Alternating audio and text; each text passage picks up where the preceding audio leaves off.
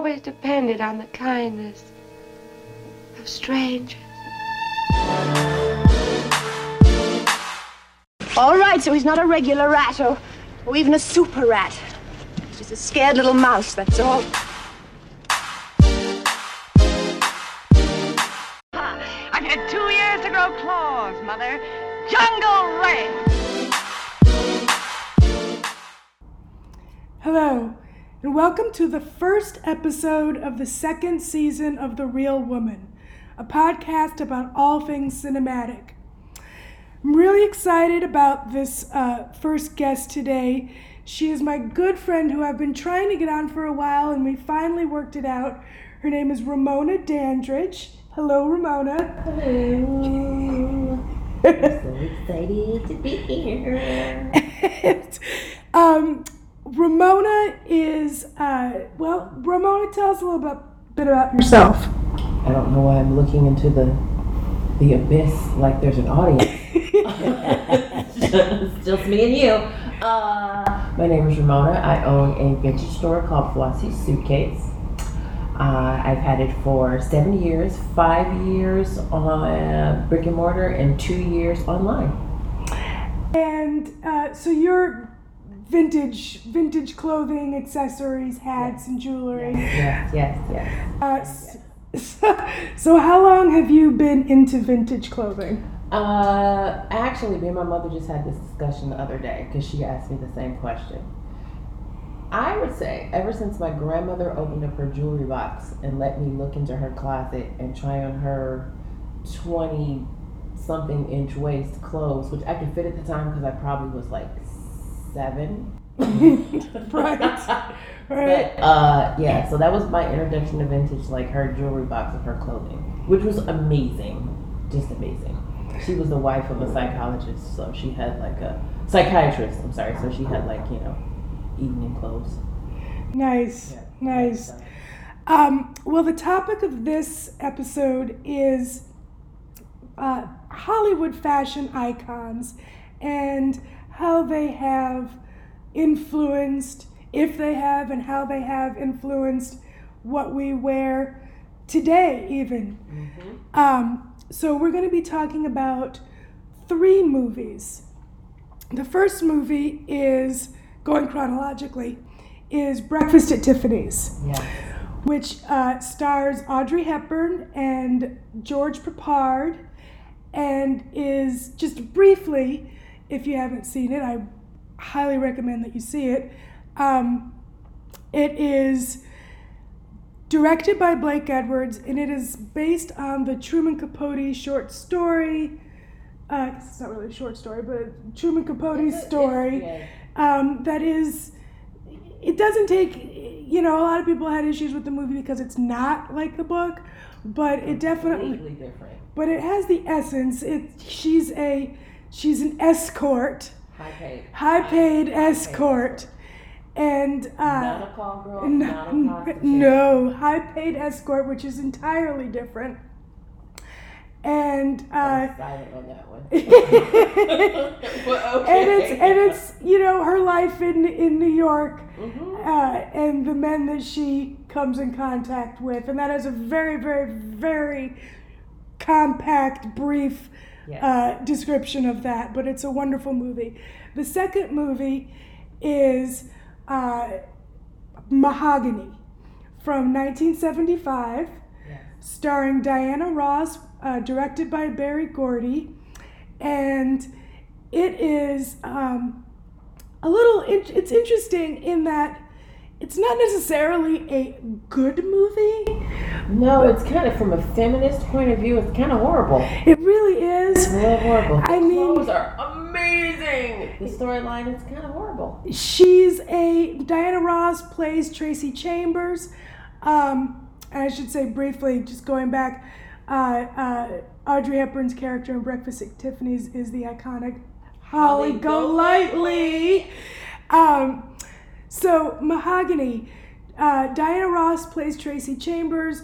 She works as a secretary in a department store in Chicago, and she's discovered by a photographer who is played by I was about to say Norman Bates, played by Anthony Perkins, who most people know from Psycho as Norman Bates.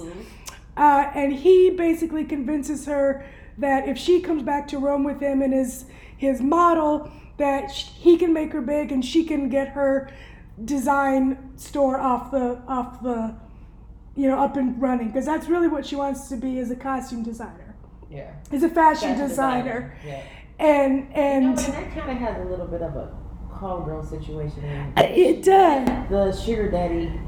Yes, there's a bit of a that. Yes. Why? And so she goes, she's a sensation, she does her thing, and then the extremely not feminist part is at the end, spoiler, she basically says, "Oh, I can't do it," and runs back to Chicago to be with her husband, to be with her Billy D. Williams, to be with her boyfriend. Who basically, is like, it's going to be all about me, and I know that you had this wonderful idea to be a fashion designer and do your thing. But it's not really serious. You and your idea, I'm going to be a politician to be great, and you get to be my wife. Right. Yeah. But we'll get into that later. Right, but right. The final movie is Harlem Nights. Yes. Which is also not considered a great movie by any stretch. No. But visually stunning. Iconic. The clothing, which is, and I was telling Ramona earlier, I had conflated it with the Cotton Club because it'd been many years since I had seen it, but it is not not set in the 20s. It's actually set in the 30s, and that's basically, it has a little bit of the Sting DNA in it.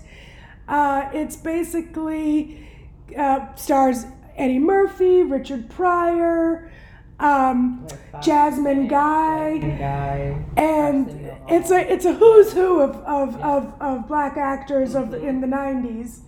Late, I think it was 89 it came out. And it's about Richard Pryor owns a casino, basically, a nightclub place, and they get the squeeze put on them by the mob, and the squeeze, and they come. Well, I'm trying to use vintage language, and they come up with a plan to take over Calhoun's empire, take over the empire, and skip town, and a whole bunch of hijinks ensue.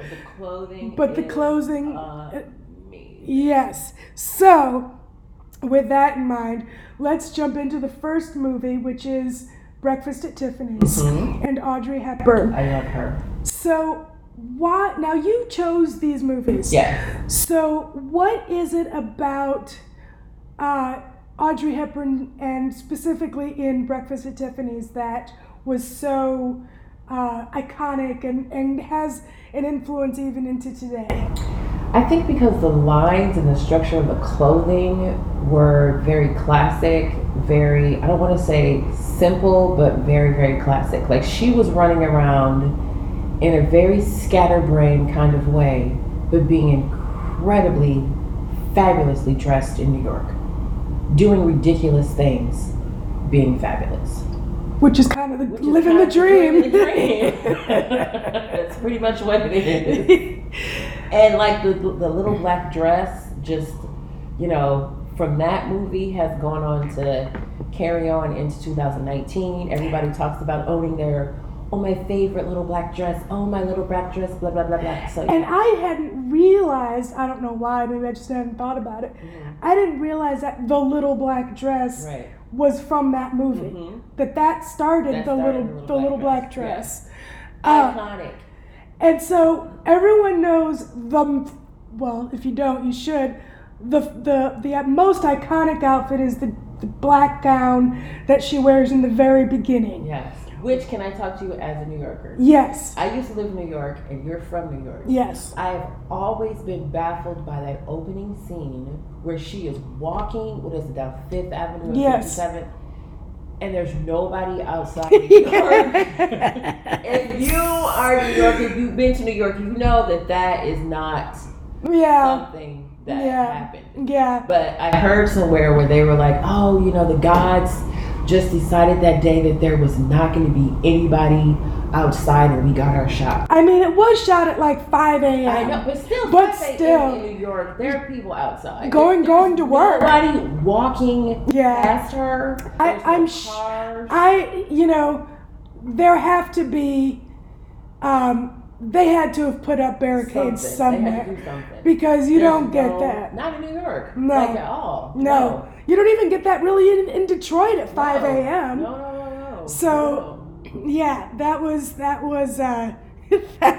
that's interesting. But that dress, which, and I'm going to backtrack a little bit because the designer of that dress and for all of her clothing in Breakfast at Tiffany's was Givenchy. Hubert de Givenchy. Givenchy. And he had actually, their connection started with Sabrina. Mm-hmm. And we were just actually talking about this before I hit record, about how, you know, Edith Head actually designed her clothes for her sort of like quote unquote ugly duckling stage, which in the movie in Sabrina, and that Givenchy, and this is a funny story, part of Sabrina is she goes from being a young woman into a stylish, amazing woman. Exactly. But along with that there's clearly an implied sexuality that she has grown into. Deflowered. But this was still the 50s, and the Hays Code was not going to allow them deflowering. Exactly. So deflower on the movies. In the 1950s, nobody wanted to see that. Well, I'm not gonna say nobody wanted to see it, but they weren't gonna let it happen. Paramount was like, no deflowering on our lot. Thank you. So they decided, Billy Wilder had the idea to show it through clothes. And Paramount, of course, was not going to pay for Audrey to have a whole French couture wardrobe. That's just ridiculous. Right. So Wilder sent her to Paris on her own to the Givenchy atelier to basically go shop for herself. Which, you know, for Audrey. Exactly. Sabrina, Exactly. And she arrives at the atelier, and Givenchy had been told that Miss Hepburn was arriving, and when she arrived, he was taken aback because he was expecting Katharine Hepburn. Not the little Audrey girl. And had no idea who she was, and she basically begged him to let her, you know, buy some stuff. And he like put her in the back room, which now sounds like a fantasy. Right. Just go. I would love to go in the back room of Givenchy's showroom. Oh my God. And said, just like take what you want from like past collections. Who cares? Just take it. You're just little Audrey. You're not big Audrey. You're little Audrey. Exactly. So little did he know. Little did he know. She had been given a the production had given her a list of clothes, like a French day dress, some French hats, and she basically threw that list out the window and did her own thing. And Audrey Hepburn like that. Exactly, and knew what looked good on her, and she got the iconic white turban, which started my love of turbans. Was that turban? And the black suit. She got a black suit, or she got a gray suit and a black dress, and the fabulous gown that she wears that I've always loved. The black and white gown. Yes, it's a white gown with a white strapless gown with black floral design. And so that was how she and Givenchy got started as a team.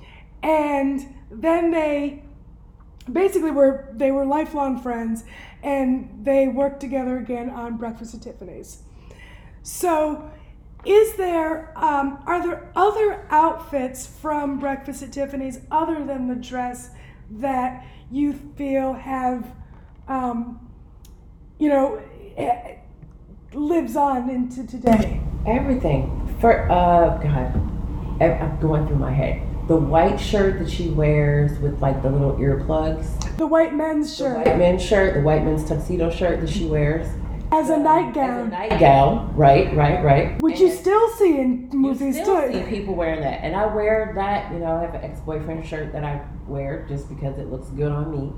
And it's a white button-up shirt. And it's, you know, it's easy. Yeah. The sleep mask that she has, there are people on Etsy that have recreated that and are selling it. Really? I got one for Christmas a couple of years ago.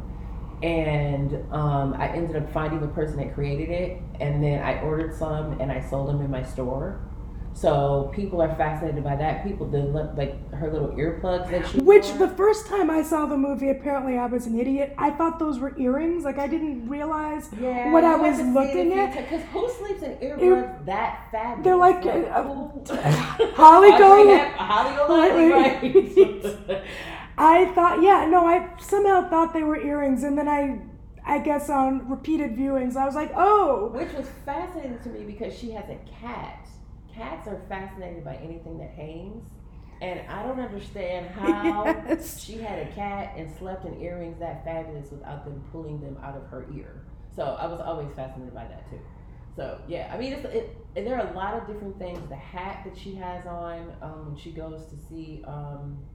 The mobster in jail to ask about the weather report. And did I read that's was it a lampshade hat? Well, I don't know what kind of hat that was. I think it's called a lampshade hat. It is a lampshade hat with. It kind of looks like a lampshade with a big white bow. Yeah, with the ginormous sunglasses. Yes, which I noticed recently. Again, it's like, you know, when you watch a movie that you love, you just sort of enjoy what you enjoy. You don't always. I always look at the clothes. Well, you don't, but I do too. But there are details that you don't always pick up. You know, even on repeated viewings. And I noticed that the shades that she wears with that dress are actually brown. Yeah. And which I thought was kind of revolutionary because I always think black, you have to wear black. And she wears brown. She's how we go lately. That's what I'm saying. She woke up that day. She had to go talk to him about the weather report. She had this fabulous dress that I think that was found on the floor underneath her bed. Yeah. And then she throws on a hat and these fabulous shades and goes outside and whistles for a cab and is like immaculately dressed. Yeah. I mean, it's yeah. So that's what I'm saying. She had to be a high-end escort. Nobody, you know, on that budget was a low-end escort. No. It was amazing. And I liked, it's like even the sort of everyday clothes that she wears are. We were talking about when they stole the masks at the store. Yes. Like her little cigarette pants and yeah, just that's what I'm saying. And classic and simple. But were women like not dressing like that before this movie? I guess this was 62. I have photographs of my grandmother in cigarette pants and like cute little sweaters with the cigarette holders because everybody was smoking. Nobody understood about cancer back then. Everybody just had a cigarette. So, I mean, I don't know. So when was that picture taken, would you say? Probably in the 60s. But like post Breakfast at Tiffany's? I'm trying to think if that's what it was. It may have been before. Like I'm sure women were wearing it, but then once Audrey did it on Breakfast at Tiffany's, everybody was really doing it. Right. So yeah. And even from not just the clothes, but even her hairstyle. Mm-hmm. I mean, it's, you know, Gloria Steinem is famous for having seen Breakfast at Tiffany's and doing the streak in her hair. With the little bang. Yes. So, one of my favorite outfits, and I'm being very, you know, this is just because probably the way I dress, is when she sings Moon River. And she's in the shirt, the white shirt. No, she's in the gray sweatshirt. With the towel on her head. Yes, and the jeans. Mm-hmm. But again, it was simple. It was simple. But it's a classic. And you know what it made me, you know, because I'm an 80s child. So often my movie references are from the 80s. And when I saw the image recently, I thought of Flashdance. I have a Flashdance story. Yeah. I see how you that gray sweatshirt. It was just sort of, they cut it to make it 80s, but it was the same. That, I'm going to tell the story really quickly because I was debating on whether or not if I was going to use this movie, but it was just that sweatshirt that came from that movie. Mm-hmm. It was the 80s, and I decided that I wanted a Flashdance sweatshirt. I went with a group of friends. I snuck. I went to Layton's. I don't know how many of you in Detroit remember the store Layton's. It was one of two sweatshirts left. It was a lime green one or a brown one. I got the lime green one. I was so excited because I finally got something that a character from a movie that I liked was wearing. I came home, I put it on.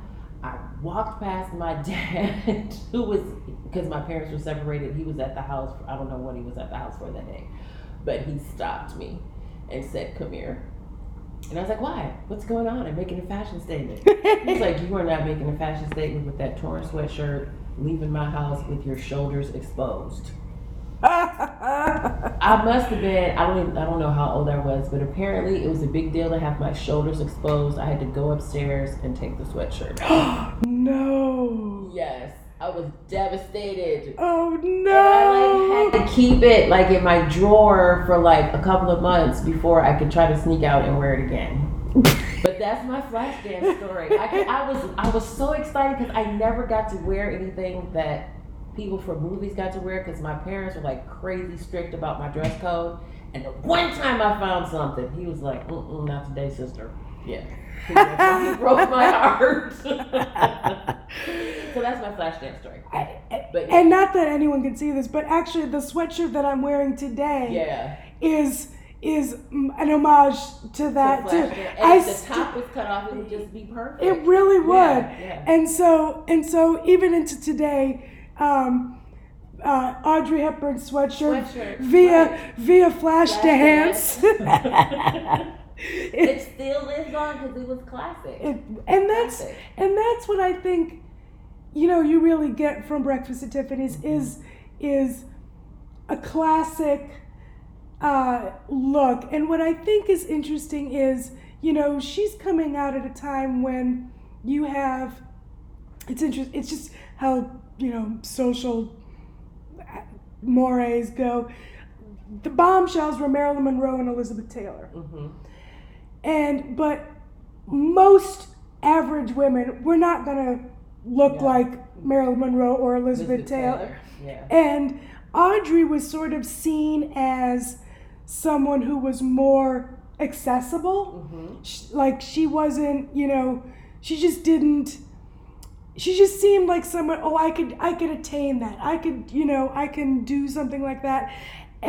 But that was the 50s. Now you fast forward, you realize she was sort of a prototype for Kate Moss. Yeah. And the sort of heroin chic of the 90s. Yeah. And now I can imagine women looking at Audrey Hepburn and saying, "Oh my God, I could never look like that." Right. She's sort of become, she sort of supplanted that and become, the girl had a 20-inch waist. I mean, that's just not. No, it's not. When I had my store, we used to have, around the anniversary that I opened my store, October 11th or something like that, we would always have a Breakfast at Tiffany's gathering.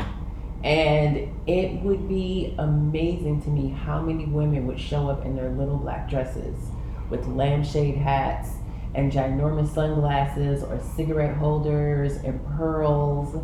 And so the fact that a lot of women relate to that look is also wonderful for Breakfast at Tiffany's as well, as far as being a fashion iconic movie. And do you think I agree, but I would also add, I feel like it's the character as well, that Holly Golightly is just seen as such a free spirit. Very, yeah. And her whole no one belongs to anyone else. I don't own you. I'm gonna let the cat go. Oh my God, cat, you don't belong to me and I don't belong to you. Yeah. Yeah, I think it was it's interesting because in a way, Breakfast at Tiffany's, even though it's like, 15 years before Mahogany, is actually much more progressive in terms of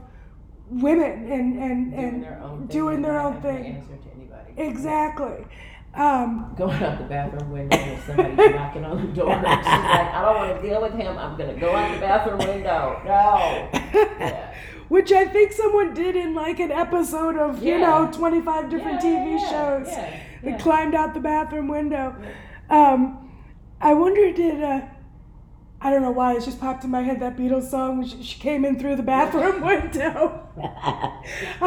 I wonder if that was Had to do with How We Go Lightly. No, but it's interesting. Right. But no, I love the character of Holly Golightly, and I love the movie, and I think it's testament to Audrey. Yes. Really, because they had wanted, Truman Capote had wanted Marilyn Monroe. Now let's take a moment and stop and think about how that movie would have been with Marilyn Monroe in that role. Do you think with what they were trying to convey, because I've read the book, so I know what he was trying to do with trying to translate the book to the movie. I know what he was trying to do, but as far as like what they were trying to achieve fashion wise and costume wise, how iconic would it be if Marilyn was in that role? They would have to do it a completely different way. Well, it wouldn't have been Givenchy who designed her, and she certainly, if you think of Marilyn Monroe, she certainly has iconic outfits. Right? It's the dress over the subway. Gentlemen prefer blondes. The blonde, the pink dress rather. Yeah. So it's not like she's incapable of doing. As far as like how Audrey's the classicness of the look, they would have had to go a completely different way because it would have been a completely different type of character. Yes, and I think it would have been, I don't know, I feel like the fact that Audrey Hepburn, had a much more, she did not have the figure of Marilyn Monroe. No. I think it was a little easier in a way to hide what she did. Yeah. If that makes any sense. Out there in a sexual, if you're curvy, oh my God, you're perceived as somebody who's like promiscuous but then you have this up and down straight girl who are like, she's not as voluptuous. So she has a sort of really be going on too much. She has a sort of innocence to her. Yeah. With her big eyes and you just sort of think she can't be doing anything too terrible. Oh. Whereas Marilyn, I feel like people kind of assume, even if she was not even if she wasn't doing anything, she just sort of exuded sex. Right. And I think that the escort, not a prostitute, character would have been much more obvious with Marilyn. Yeah. And it probably would have been, I don't know, maybe Edith Head dressing her. Or I don't. But no, that's it's definitely. And I don't want the curvy girls to be mad at me. I'm just saying. No. That's what people, in that particular movie, that's what she gave with Yeah, and I think. I'm not saying that that's right because that's wrong. And I honestly, in a parallel universe, I'd like to see that Marilyn movie just to see what it would have been like. That would be like. I'm kind of like playing it in my head now, and I think it would be different, but I also feel like with how they were having Marilyn play in a lot of films where she was this soft-spoken and I don't know what you're talking about type of person. Yeah. Whereas Holly Golightly, while she was rather impish, she was still, she still had this strength about her and this independence about her. Yes. That I don't know with how they were trying to portray Marilyn if it would have worked out the same way. So And interesting. It would have been.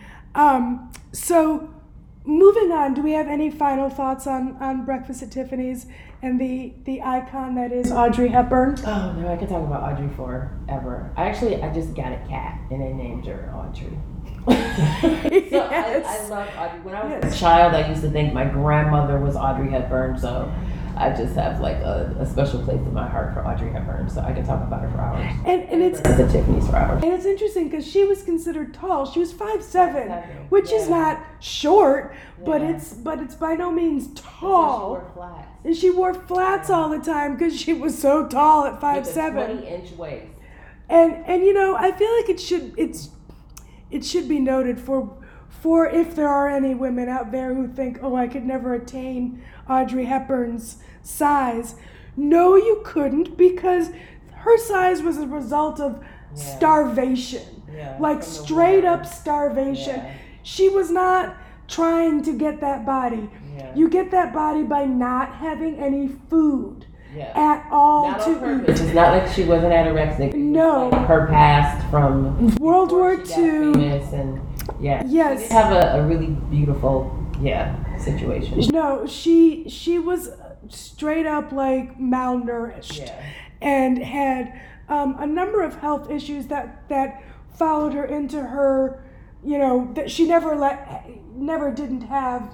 She had anemia. She had a list of things that were wrong with her because she starved for years. Yeah. So, and then they were saying, once she actually had food, that her body, it was like her body just never really got used to having food. Yeah. But then again, also, not to, take away from that, back then their eating habits were completely different. Oh, yes, they were not eating supersized fast food. Ours. Yes, their food wasn't sprayed with everything that who knows what. Right. And yes, it was better food. It wasn't. Yes, definitely. But anyway, moving on from the delightful Audrey Hepburn, we're gonna move into our next movie, which is Mahogany. Let me stop. Before you have to pay for that, let me stop. I used to work in advertising. I know how that works. How long does she sing that song? But isn't it if you change it a little enough, doesn't it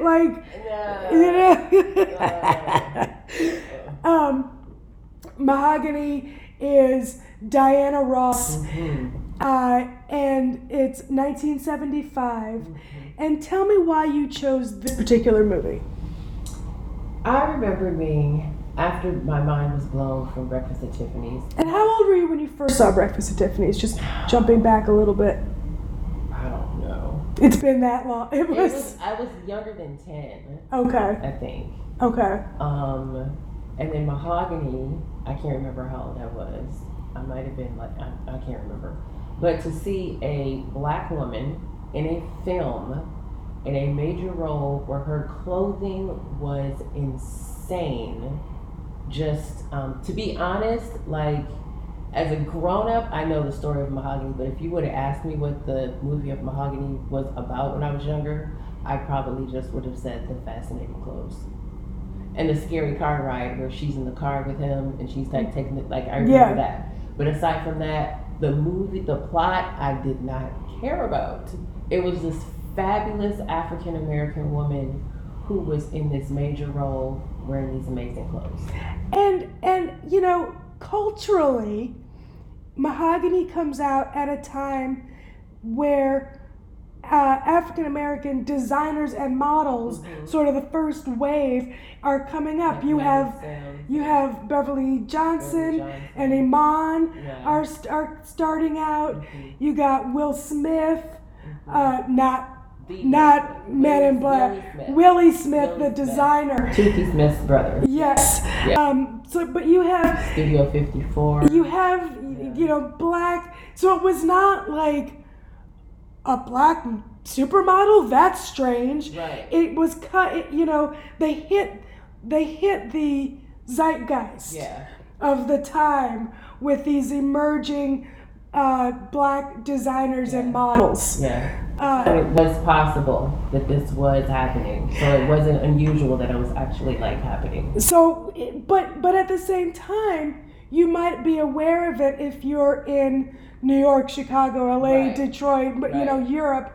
But you're very easily not aware of it if you're not living in a major metropolitan area. Tracy Chambers had to go to Rome. Had to leave her. Hello. Yeah. That's why she had to leave Chicago and go to Rome and be amazing. Like Josephine Baker had to leave and go to France. I mean, and I think it's interesting if that movie were made now. Would it have the same story? Would no. They would definitely have to change it. Yeah. But She would could she just have to say- go to Rome?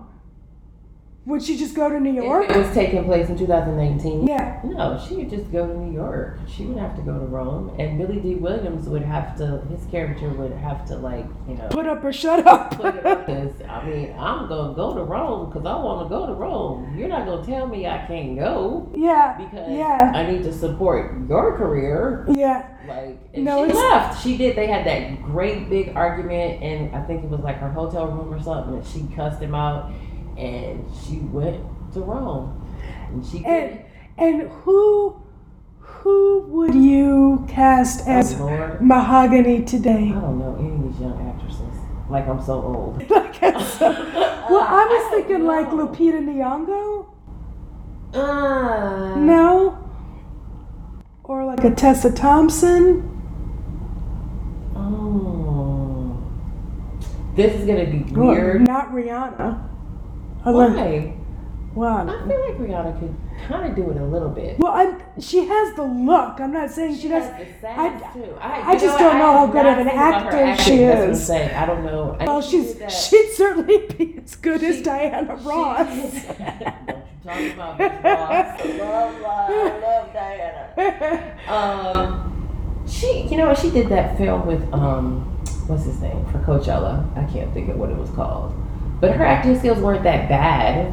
But I think she could do it. I think she could probably do it. I would say Rihanna. That's going to be my decision now. Ask me in a couple of days.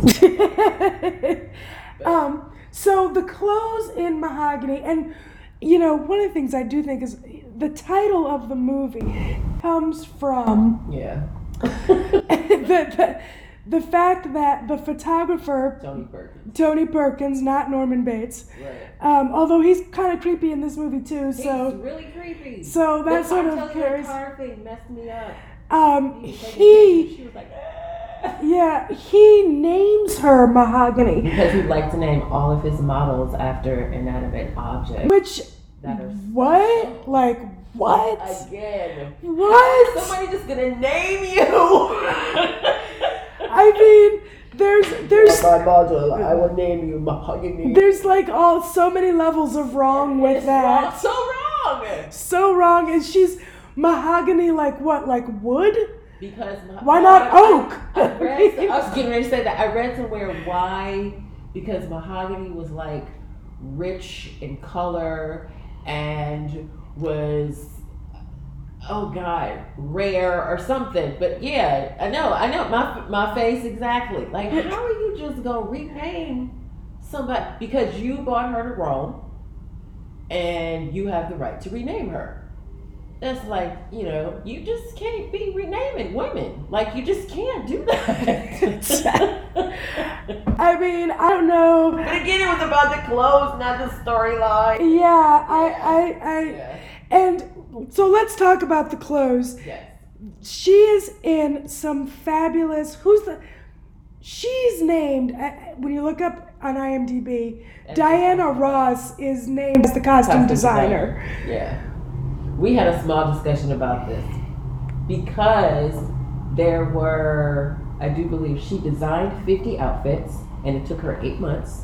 She held up production. Because she's not a fashion designer. Fashion designer. I mean, I'm sure she had good ideas. Yeah. I saw some of the sketches that were done online for the costumes that were some of the costumes that were used. But then again, I don't know.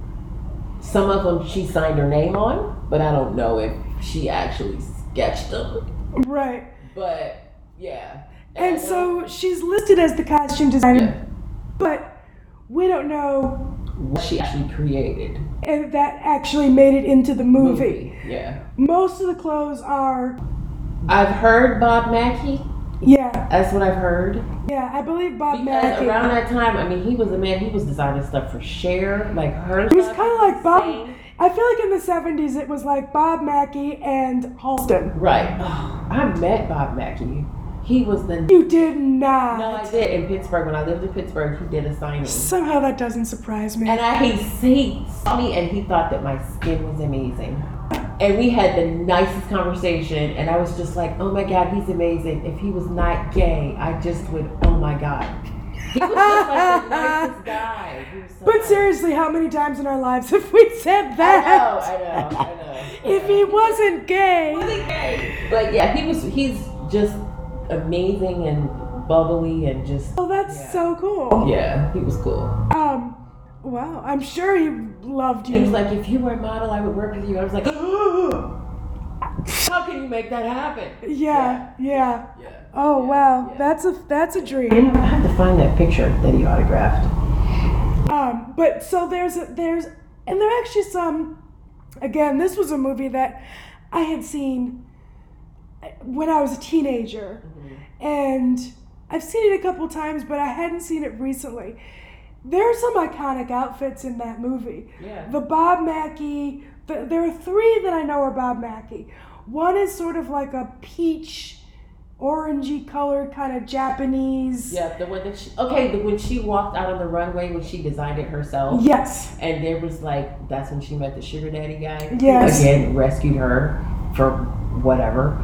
But I never understood why nobody I liked that gown. Nobody clapped, but I guess because before the room of people that were there, they've come to see another type of collection. They weren't looking for that. I was all over. I would have worn the mess out of that dress. Yes. The hairpiece and everything. Yes. Yeah. So there's that dress. Then there's the purple dress with like a fur, a fur muff thing that she has. Feathers. Sorry, not feathers. Yes.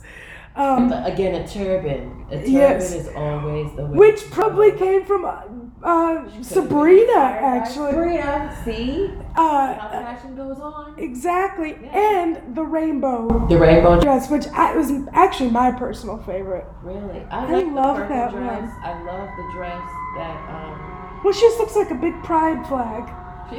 She just... Doesn't she? The boys probably like the best dress. I'm sure they did. And I did see a fashion show, now that you say that, with a drag queen that wore that dress. Thank you. Yeah. Thank you. Yeah. I'm not off base. Of course, the boys love Miss Ross. Oh yeah. Getting back briefly to the designers, it's interesting because even though Diana Ross is the only one listed as the costume designer, there were actually quite a few people. We already mentioned Bob Mackie, that he designed some of the iconic dresses. Yes. But then also Princess Irene Galitzine, and I'm probably not pronouncing that correctly. She was a haute couture who added additional outfits to the movie, and then Diana Ross actually had a sort of fashion consultant named Susan Gertzman, who had been the daughter of a California clothing manufacturer. So you have she had help. She had a team. She totally had a glam squad. Right. Now, she is a model in this movie for a good chunk of the movie. She's not a model. No, she's Diana Ross. She's Diana Ross. Yes. So she was coached by who? Pat Cleveland, who is one of the top first African American fashion models, along with Naomi Sims and Luna, who were considered top fashion models back then. And Pat Cleveland, she's still around today, and she's amazing. I think her daughter models Anna. I think her daughter's name is Anna. And she just walked in Fashion Week. Yeah, she did. She's still doing it. She's still amazing. She kind of looks the same, which is crazy. Because well, she was brought on to the movie because this is the connection. Anthony Perkins was married to a woman named Barry Berenson, who was a fashion photographer. Yes. And her sister was Marissa Berenson, who was a top model. So he was kind of in that world. Yeah. And so he had connection to Pat Cleveland. To Pat Cleveland and her fantastic modelness. Yes, and she coached her in the walking of the catwalk and how to hold yourself, and so I just, it's interesting how sort of meta, and I believe she's actually in the movie as well. Pat Cleveland appears in the movie. One of the runway walks or something. Yeah, I think she is in the movie. Yeah. She's one of the women doing the walk. Yeah. So. Again, icon.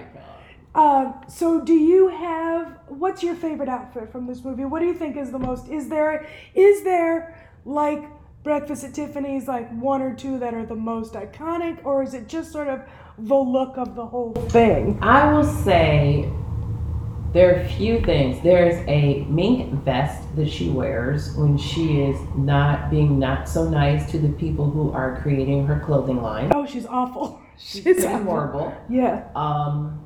She's wearing a mink vest in the scene. My friend Kim has a mink vest that kind of, I'm not going to say it was created to look like that, but it kind of looks like that. Yeah. So a lot of, like the flow of the rainbow gown, there's a lot of dresses that I've seen that are cut like that now. She wore like, I think like a pink or blue wig or something. Or purple. Yeah. And now what color is everybody's hair? Yeah. So yeah, it's a lot of stuff from Mahogany as far as like silhouettes and shapes that a lot of people are, like capes. People are starting to wear capes again and wide brim hats. So yeah, again, like Givenchy, Diana Ross, and her glam squad and Bob Mackie were ahead of their time with the outfits for Mahogany. And speaking of capes, you had mentioned, jumping back to Breakfast at Tiffany's briefly, Audrey is not the only woman who has fabulous outfits. Patricia Neal, Paul's benefactor. Yes. Wink, wink. Wink, wink. Also wears some blue cape in that movie that I love that cape. And I think it's the scene where she comes back and he wasn't expecting her, and then like she writes him a check. Yes. And she's wearing like this amazing blue cape. So yeah. For services rendered. You need a stipend, darling. I know you're a writer. I'm just gonna help you. Yeah. I mean, he and Holly Golightly pretty much have the same job. They pretty much do. She's the female version. He's the male version of the escort. Yes. Yeah. So that's, you don't want to. Obviously, Audrey is the fashion star of that movie, but Patricia Neal, she wears some nice outfits as well. Yeah. So, any final thoughts on Mahogany? No. Oh, the white. I think she wears like a white leather coat with a fur collar on it. Yes. When she comes through the cloud. Yes. And the crowd. Just kind of come out of a cloud. She's wearing like these ginormous hoop earrings. Which no one wears now. I wear them all the time. Yeah. So Tracy Chambers, aka Diana Ross, was ahead of her time fashion wise, and her daughter Tracy Ellis Ross, who I love, who I adore. People say that I remind them of her, and I like it. I'll take it. Oh my god! But can you imagine growing up, being a kid, and getting to play in Diana Ross's closet? No. Like, where do you go from there? Do you know where you're going? Do you know where you're going to play in Diana Ross's closet? Like, seriously. Yeah. And wigs. Yeah. So no, I don't really have anything to add other than I think that it's one of the movies that touched me and helped to shape my my view on fashion, and it's an iconic movie in the lane of fashion, I think, especially for African American fashion. So the third movie is Harlem Nights, which comes out in 1989. Yes. And tell me a little. Joe I. Tompkins, who we both looked up, he was nominated actually for his outfits in Harlem Nights. Yes. His costume was insane for Harlem Nights. And tell me now, like I had said earlier, I had conflated it with the Cotton Club, which it is not that. It's not the 20s, it's the 30s. And for people who, we kind of always Flapper has become iconic, so we sort of, when we think of the 20s, we know what that means.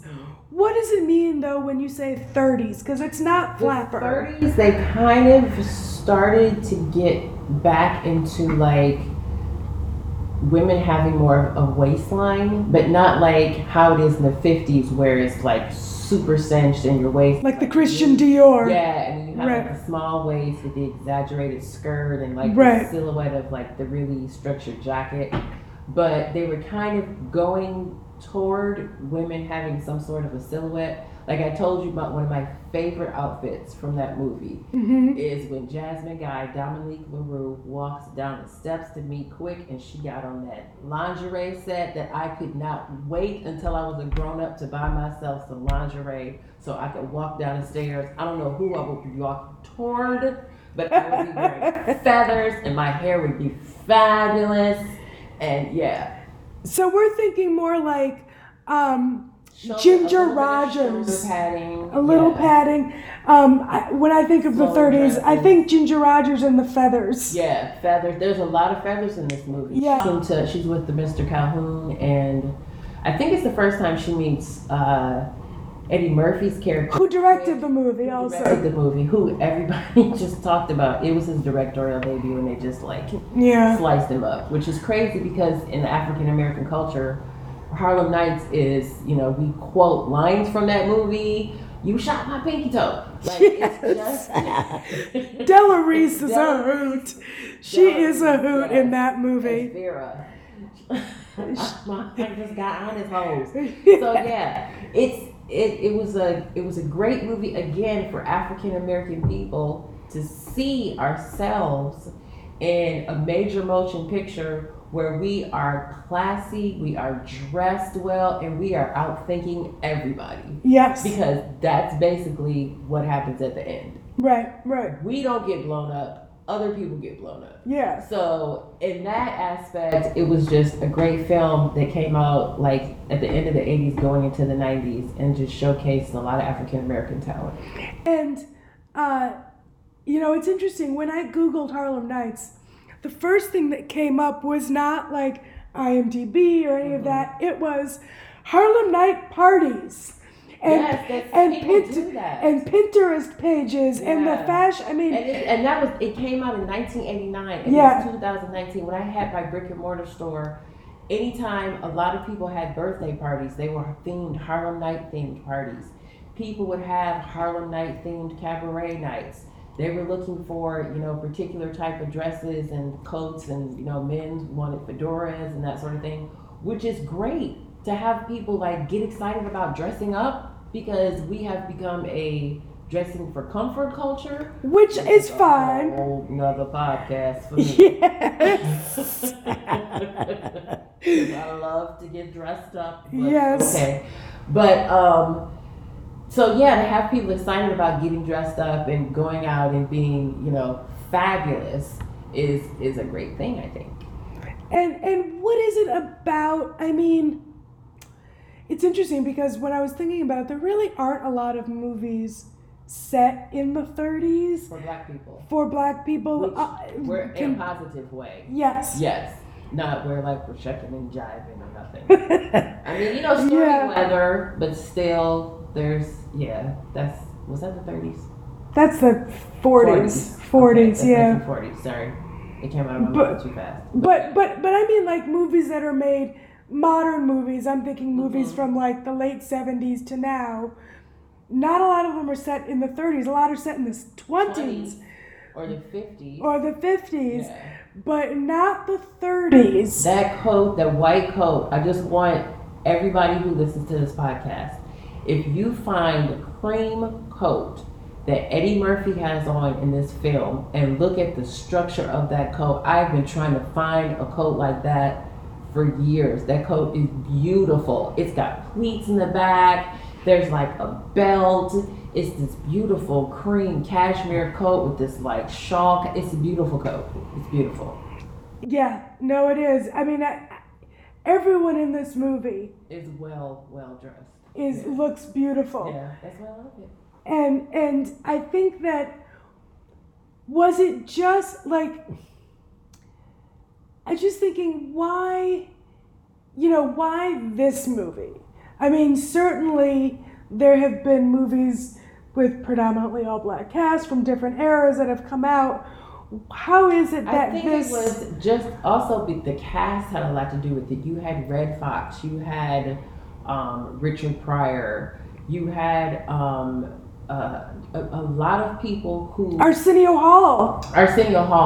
Yeah. What is the young woman's name? She played Jenny on the Jeffersons. She was Richard Pryor's wife, Sugar Ray. That was his name in the film. His wife. She was in it. It was just yes. Ella Reese. There were a lot of iconic African American actors. And who plays? I have to look up. But who plays Lady Heroine?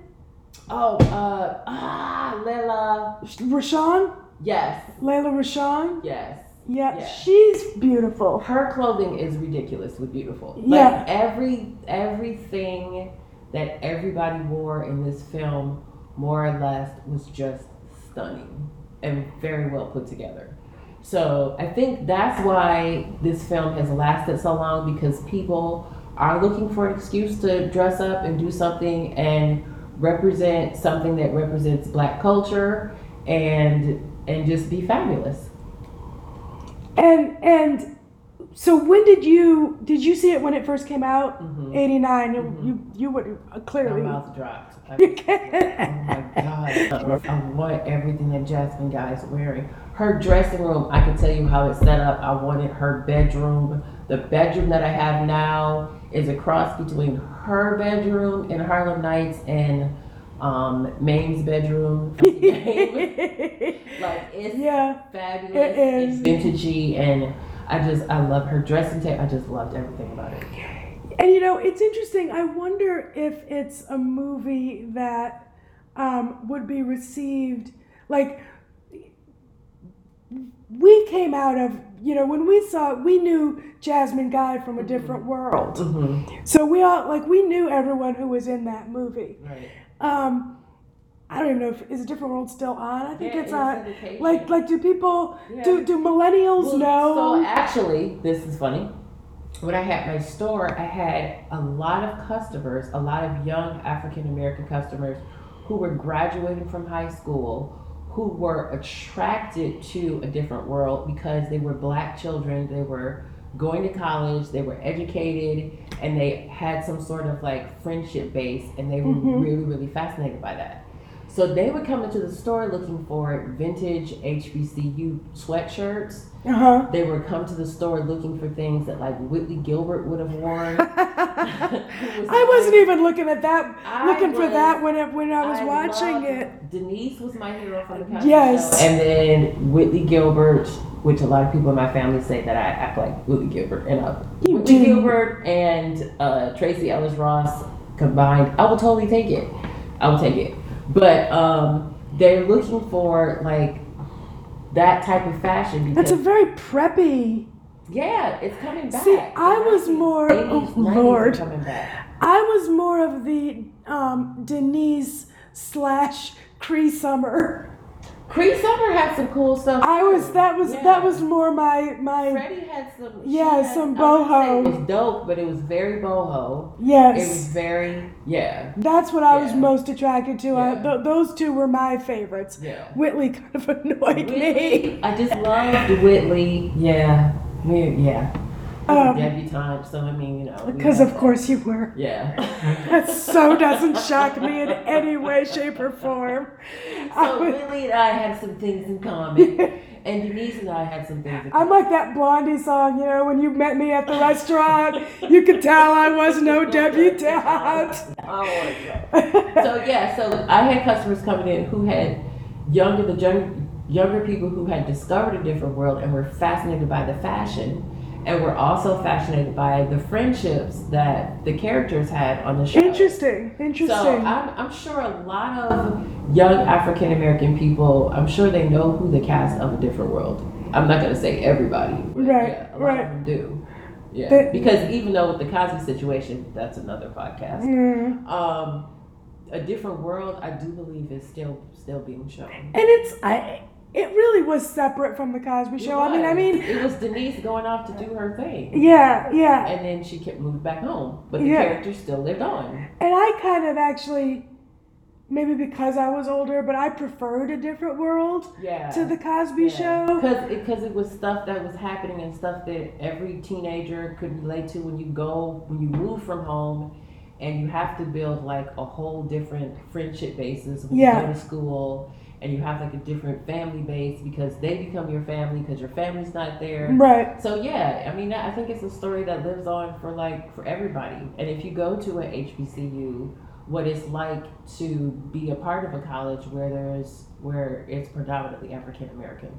So So those kids who have watched A Different World, I guess, went on to see Harlem Nights and knew who Jasmine Guy was. I remember watching and think, now, I wasn't a complete idiot. I knew that voice in A Different World was put on, but it was still a little like, oh, that's what her voice sounds like. Yeah. It's a little deeper. And which is hilarious because I've seen videos where Jasmine Guy, like people would ask her questions about Whitley Gilbert, and she was like, y'all just won't let that bitch die. Y'all just let that, she just is still there, and you keep asking me questions about Whitley Gilbert. That was 1980, you know what I mean? Yeah. And it's an iconic character for a lot of people, and it's a character that a lot of people grew up with. Yeah. So she said it jokingly, but you know, if you've gone on to do other things, and that's, you know, like people are like, so what do you think Whitley's doing now? She's like, I don't know. She doesn't exist. She's not a real person. So if people watch A Different World, they know who Jasmine Guy is, and they would know who Donna LaRue is. And again, because of her clothing, it's insane. While I think we can all agree that Harlem Nights is not like a great movie by any means, there are some really good moments in it, I think. Yeah. And there's some hilarious moments. And I'm trying to remember who it was. I want to say, I think it was Red Fox, who's like... Where you have the glasses on? When he says, LaRue, it's like, well, how'd she get... It's like, how a black girl named Dominique LaRue... And it's a lot of lines. And he's like, she's Creole. Right. A lot of lines from that movie that people like still quote to each other to this day. She's Creole. Oh, stay away from those Creole girls. Yeah. No, it's a fun movie if you don't go into it expecting like, I mean, it is what it is. It is what it is. What it is. It's fun. It's fun. And I honestly think, you know, given who Eddie Murphy is and was at the time, the fact that he even attempted to direct a movie, and it's still around. You know, it's not for someone who's like basically starts life as a stand-up comedian. Right. For that to be his first movie, you know. It could be a lot worse. Yeah. It could be a lot better. It could be a lot worse. And he, you know, like you said, the fact that he chose an era that is not portrayed often, portrayed African American people not as, you know, the Depression is going on. Right. But these people are clearly not affected. You know, I think they're affected, but they're doing what they have to do in order to get what they need. Yes. So, yeah. So I forgot about the fringe on the belt of a robe that Richard Pryor is wearing. Sweet Jesus, I'm like, why is this man wearing a robe with fringe on the belt? Like, what the heck? Stuff like that. I love stuff like that. It's details. I love it. And the costume designer for Harlem Nights, the detail is just crazy. And I think that's something that runs through actually all three movies. Because I love little details. Detailing like that. So anyway, any final thoughts on Harlem Nights? No, this was fun. I was really nervous to sit down and do this, but it turned out to be fun because once I started talking, I can't stop. Especially about stuff I like. Exactly. So, yeah, this is good. Well, I want to thank you, Ramona. And do you have an IG or website or anything that you'd like people to follow? I actually have an Instagram called Flossie Suitcase. I also have a Facebook called Flossie Suitcase.